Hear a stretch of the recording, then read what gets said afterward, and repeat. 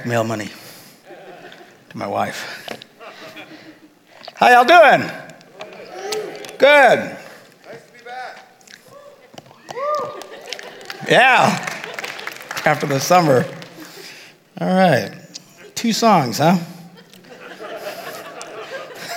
What we have here is a failure to communicate. When they said a short baptismal message, this is a short baptismal message. It's all right, we'll get done early and we'll all fellowship. Whatever. Or maybe I'll ramble for a while, who knows?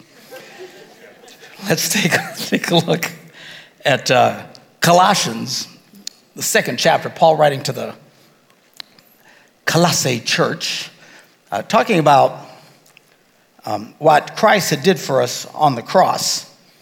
It says, having canceled the charge of our legal indebtedness. Now, he's using some fancy terminology here, but basically, we have a debt.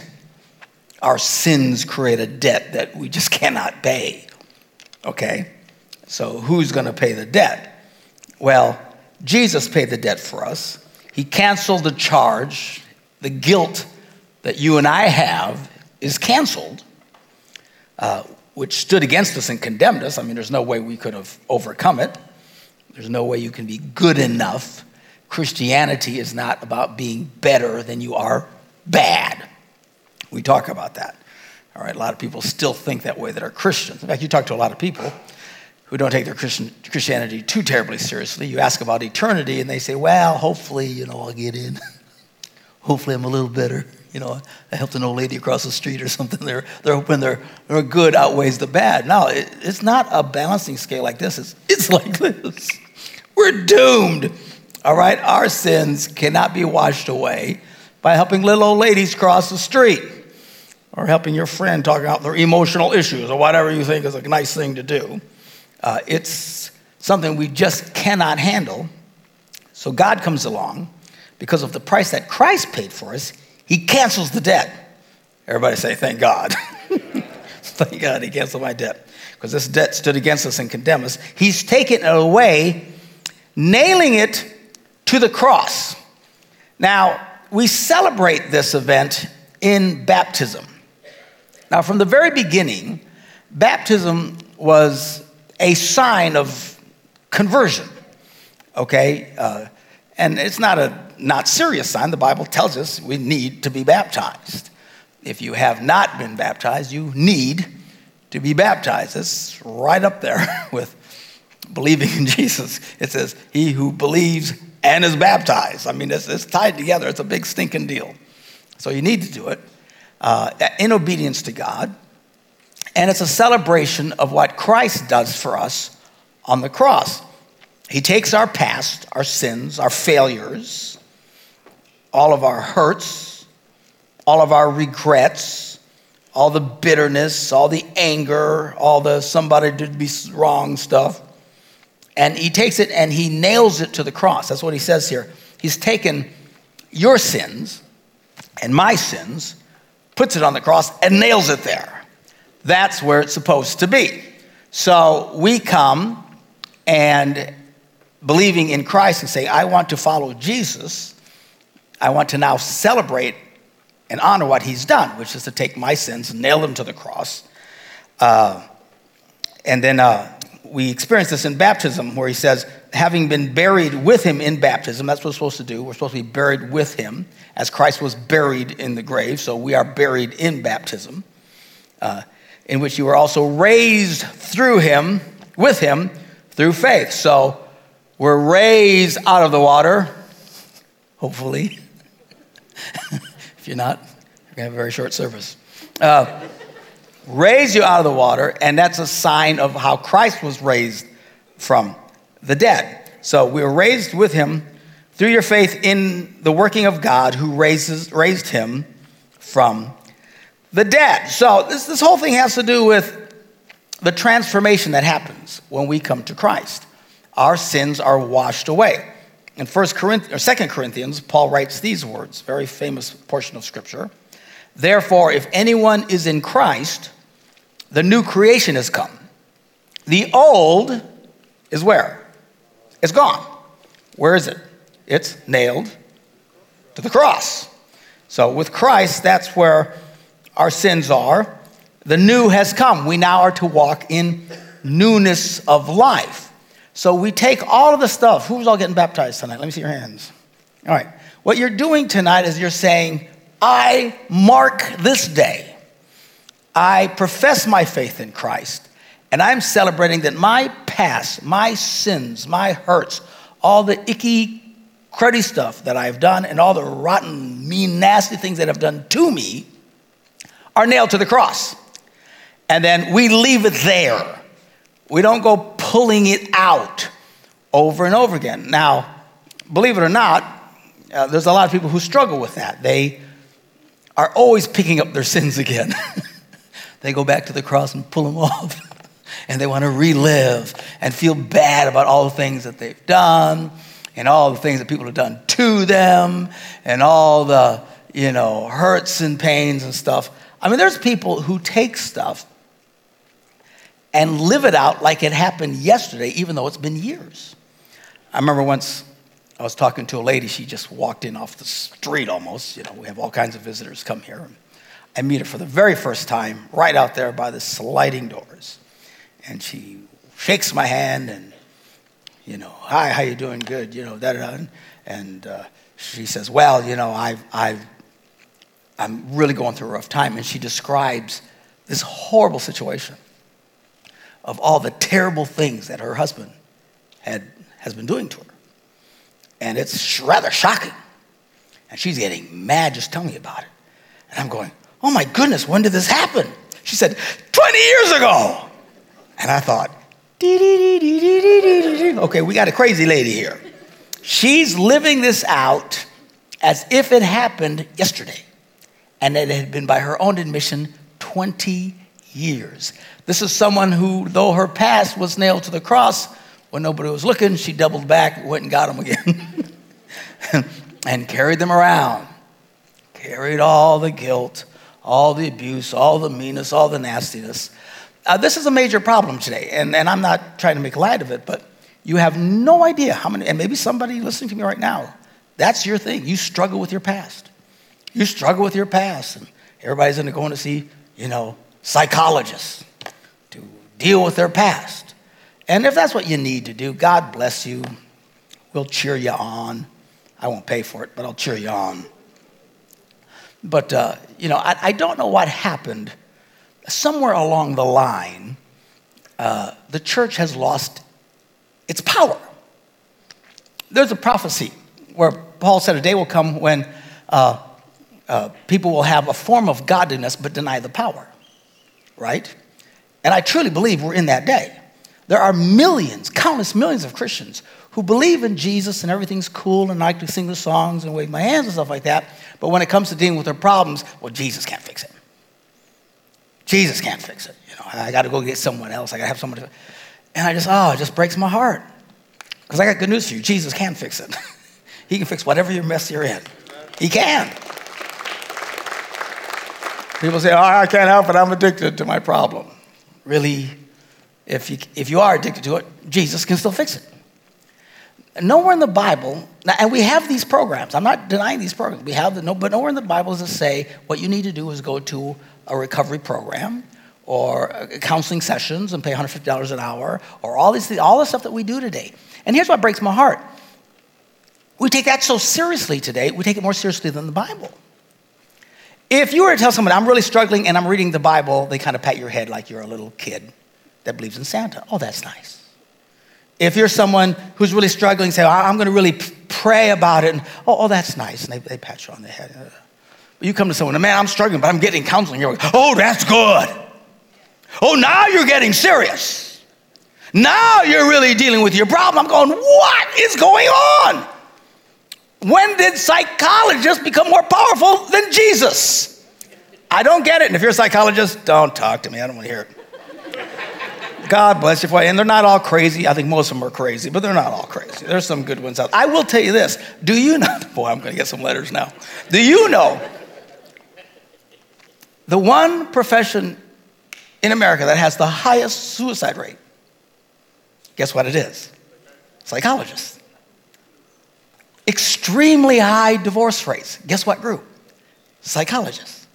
Now, in their defense, they say, well, the reason is because they have to listen to people's problems all day long and it overwhelms them. Really? Horse manure. If that was true, half the pastors I know would be dead. We hear all kinds of stuff all day long, every day, and while people are attacking us at the same time. So I don't understand the rush to a profession that by its own statistics, these people cannot succeed in their own lives. And now I'm going to get the males now. Look, if you're successful at it, great, God bless. If you can help people, God bless. And if this is what you need to help you, God bless you. Seriously, if I could dance a jig and it would help you, I'd dance the jig. But I'm not going to deny the power of God. You really want to change yourself? The cross can change your life. There's great power in that cross. The very power that God exhibited when he raised Jesus Christ from the dead. And we're talking some serious power. We're not talking, ever-ready batteries here. We're talking serious power. When he raised Jesus from the dead, all of that is still available to all of us if we will put our hope and our trust in Christ. If we'll really take this seriously. When you say, I'm going to pray and trust things, it's not patting your head. It's a good thing to do. We say, I'm going to read the scriptures until I get breakthrough with a victory in my life. That's not patting on the head like Santa Claus. That's reality. This changes people. I know it changed me. And I know it's changed some of you out there. But the key to all of this is to realize that your background, your sins, your failures, all the stuff that people did to you, mean to you, nasty to you, all of that gets nailed to the cross. And we leave it there.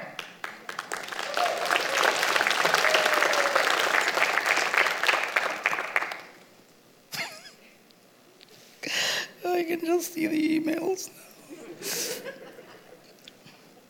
If anyone is in Christ, he's a new creation. The old is gone. The new is here, but no, today the old hasn't gone. We need inner healing. Do you remember the big inner healing craze? It's not as bad as it used to. It was real nuts for a while. People would gather in Bible studies and programs and they'd sit around for inner healing. What they do is now imagine yourself coming through your mother's vaginal canal at birth. And I'm thinking, I'm grossed out now, man. I ain't thinking about that. Because they want to experience all the pain that you had. And that they slapped you and made you cry. I mean, these people, in my opinion, they're a little nuts. You know what happened to my past? Over there. It's over there. It's on the cross. I don't want it anymore. Well, what happens if we sin after baptism? Then what happened? You know what? Then we go back to the future. We time travel. We get into our DeLorean, we go back there, and we nail it back to the cross. The Bible says in 1 John, if we confess our sins, he's faithful and just and will forgive us of our sins and purify us from all unrighteousness. What does that mean? He still nails it all to the cross. It still goes back there. It is the center moment of eternity of what Jesus Christ did on that cross. Before we come to Christ in faith, we toss it all there. We become born again. We get baptized. And when we still mess up, and you're still going to mess up, we still go back there and we put it there. That's why we always do communion. And we're always remembering, my body broken for you, my blood shed for you. And we're putting our sins, our failures, all our bitterness, anger, all that stuff should get nailed to the cross. Yeah, all right. So now we're supposed to live differently. Right? It says, in the same way, count yourself dead to sin, but alive to God in Christ Jesus. That's what he says in Romans, the 6th chapter. But for some people, they don't count themselves as dead to sin. To them, their sins and failures are as live as they can be. They're able to see all the death around them all the time. They have a sixth sense. You guys see the movie Sixth Sense? Did you see that movie? How many have not seen the movie? Yeah, you really? Oh, it's really creepy. All right, I'm going to show you a clip from it in a second. All right, now, it's a movie about a little boy who can see dead people walking around like real people. And it's kind of creepy, to say the least, all right? Because he has a sixth sense. The dead people are so real. And take a look at this clip.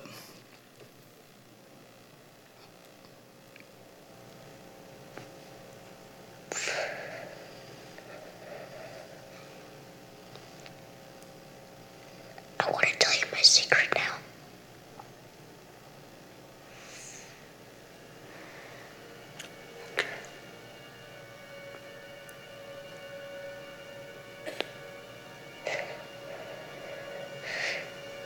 I see dead people. In your dreams? While you're awake?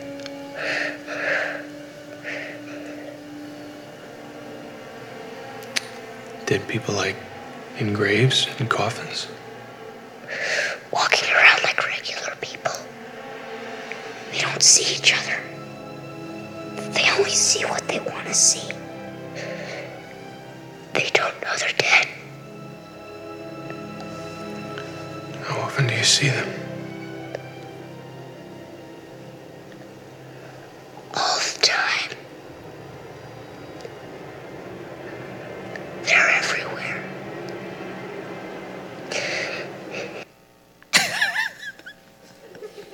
Okay, that's creepy.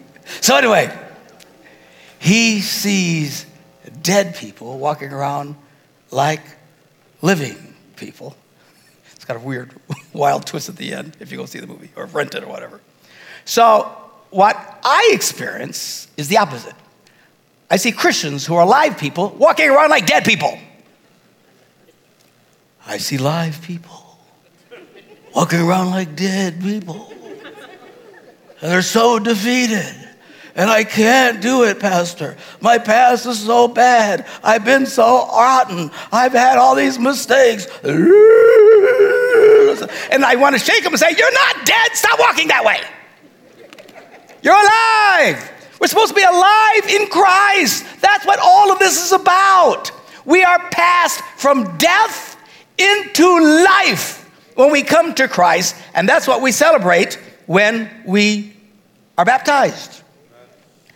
Paul says this, he says, set your minds on things above, not on earthly things. Don't walk around like a dead person. For you died and your life is now hidden with Christ in God. You're alive now. Ephesians says, and God has raised us up with Christ and seated us with him in the heavenly realms in Christ Jesus. Now look at the tenses here. He doesn't say God will raise us up. He said Christ raised us up. Past tense. Well, how did that happen? When we're buried with him in baptism. So I don't feel raised up. It doesn't matter what you feel. The reality is this is what happens. Our transition goes from death, into life. We walk in newness of life. We need to change the way we think. We leave everything at the cross, nailed to the cross. When we mess up more, we go back to the cross and nail up our other sins on the cross. We don't let those things control us. We don't let those things dominate us. We are free. Free at last, thank God Almighty. I'm free at last. I know the problem is people get confused because of their feelings. See, unlike being actually dead, because if you're actually dead, you don't feel anything anymore. You know, they can stick you with a fork. You don't mind at this point, all right? You're pretty much dead. You don't feel nothing anymore.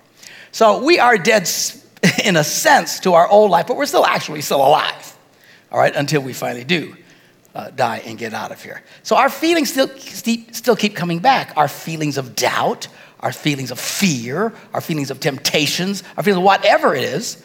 And people don't understand. They think that our feelings define us. They don't define us. God's word defines us. He said, Pastor, I feel terrible. Okay, so what? It doesn't matter what you feel. Pastor, I feel like a failure. Get in line. Doesn't matter what we feel. And I talk to the guys that have addictions like to porn and stuff like that. Oh, Pastor, I always pray, God, help me get rid of these feelings. God's never going to get rid of those feelings until you die. When you die, then all your feelings will go away. That's the good news about dying. The bad news is it sucks to die. But once you die, all these feelings are gone. In the meanwhile, it doesn't matter what you feel. You might feel like you need a drink. It doesn't matter how you feel. You might feel like you want to do something inappropriate. It doesn't matter. We all feel weird, bad things, inappropriate things at various times. Some worse than others. Your pastor, worse than many. But it doesn't matter. I don't live by my feelings. That's not what defines me. See, we live in a world, mostly by psychologists, who teach people. You have to do what you feel. If you feel you're a woman, even though you're a man, you're actually a woman. Or whatever. If you feel you're this, then you're that. You can't help how you feel. If you feel like you got to scream at people, you got to scream at people. It's bad to hold it in, right? That's what they tell you. Even though the Bible says only a fool gives full vent to their emotions. Who are you going to listen to? We are in such a culture that has convinced you if you feel it, you have to do it. And I'm telling you, the good news is you don't have to do it. That's the great thing about being a Christian. We've been set free. The power of sin is broken in us. Whereas before, you didn't really have much of a choice. Now you do. You say, I still feel it. Yeah, you'll still feel it. Good news, you don't have to do it because we're free. Because our focus now is not on earthly things, but on heavenly things. We've been raised from the dead into new life. Old things have passed away. Behold, all things become new. My focus is now in the new, and that's what I walk in. Even though your flesh at times will scream at you, and I want to do this, and I want to give up, and I want to quit, and I want to cheat, lie, steal, it doesn't matter. It's the people who listen to their feelings, even professing Christians, that live defeated, destroyed lives. Your feelings are not your friend, all right? And who cares how you feel? Sometimes you feel like a nut, sometimes you don't. Who cares? Sometimes I feel like going to church, sometimes I don't. Sometimes I don't feel like going to church at all, and that's bad because I'm the pastor. Doesn't matter how I feel. I'm shocked at how many people, that's their gold standard. What am I going to do? I don't know. How do I feel? As long as you live there, you will forever be tied to your sins and your failures because your feelings will always connect you back there. You need to make the break. Doesn't matter what I feel. I'm walking in newness of life. The grace of God, the scripture says, has appeared to all men, teaching us to say no. You can say no. And we can live self-controlled lives. In this present age, it says, not after we die in the sky. We can live victorious Christian lives right here, right now. It started when you first put your faith in Christ, and it is exemplified when you were baptized in Christ. Many of you getting baptized tonight. This is your statement. This is your stand. My past is gone. I am now walking in newness of life, and I can walk free. There'll still be challenges. There'll be trials. There'll be temptations. There'll be all the crazy feelings that you've always struggled with. They'll keep popping up. But when you start to really learn, I don't have to do it. My feelings do not define me. You know what defines me? God defines me. The word of God defines me. I may feel like a failure, but the scripture says I am loved by God.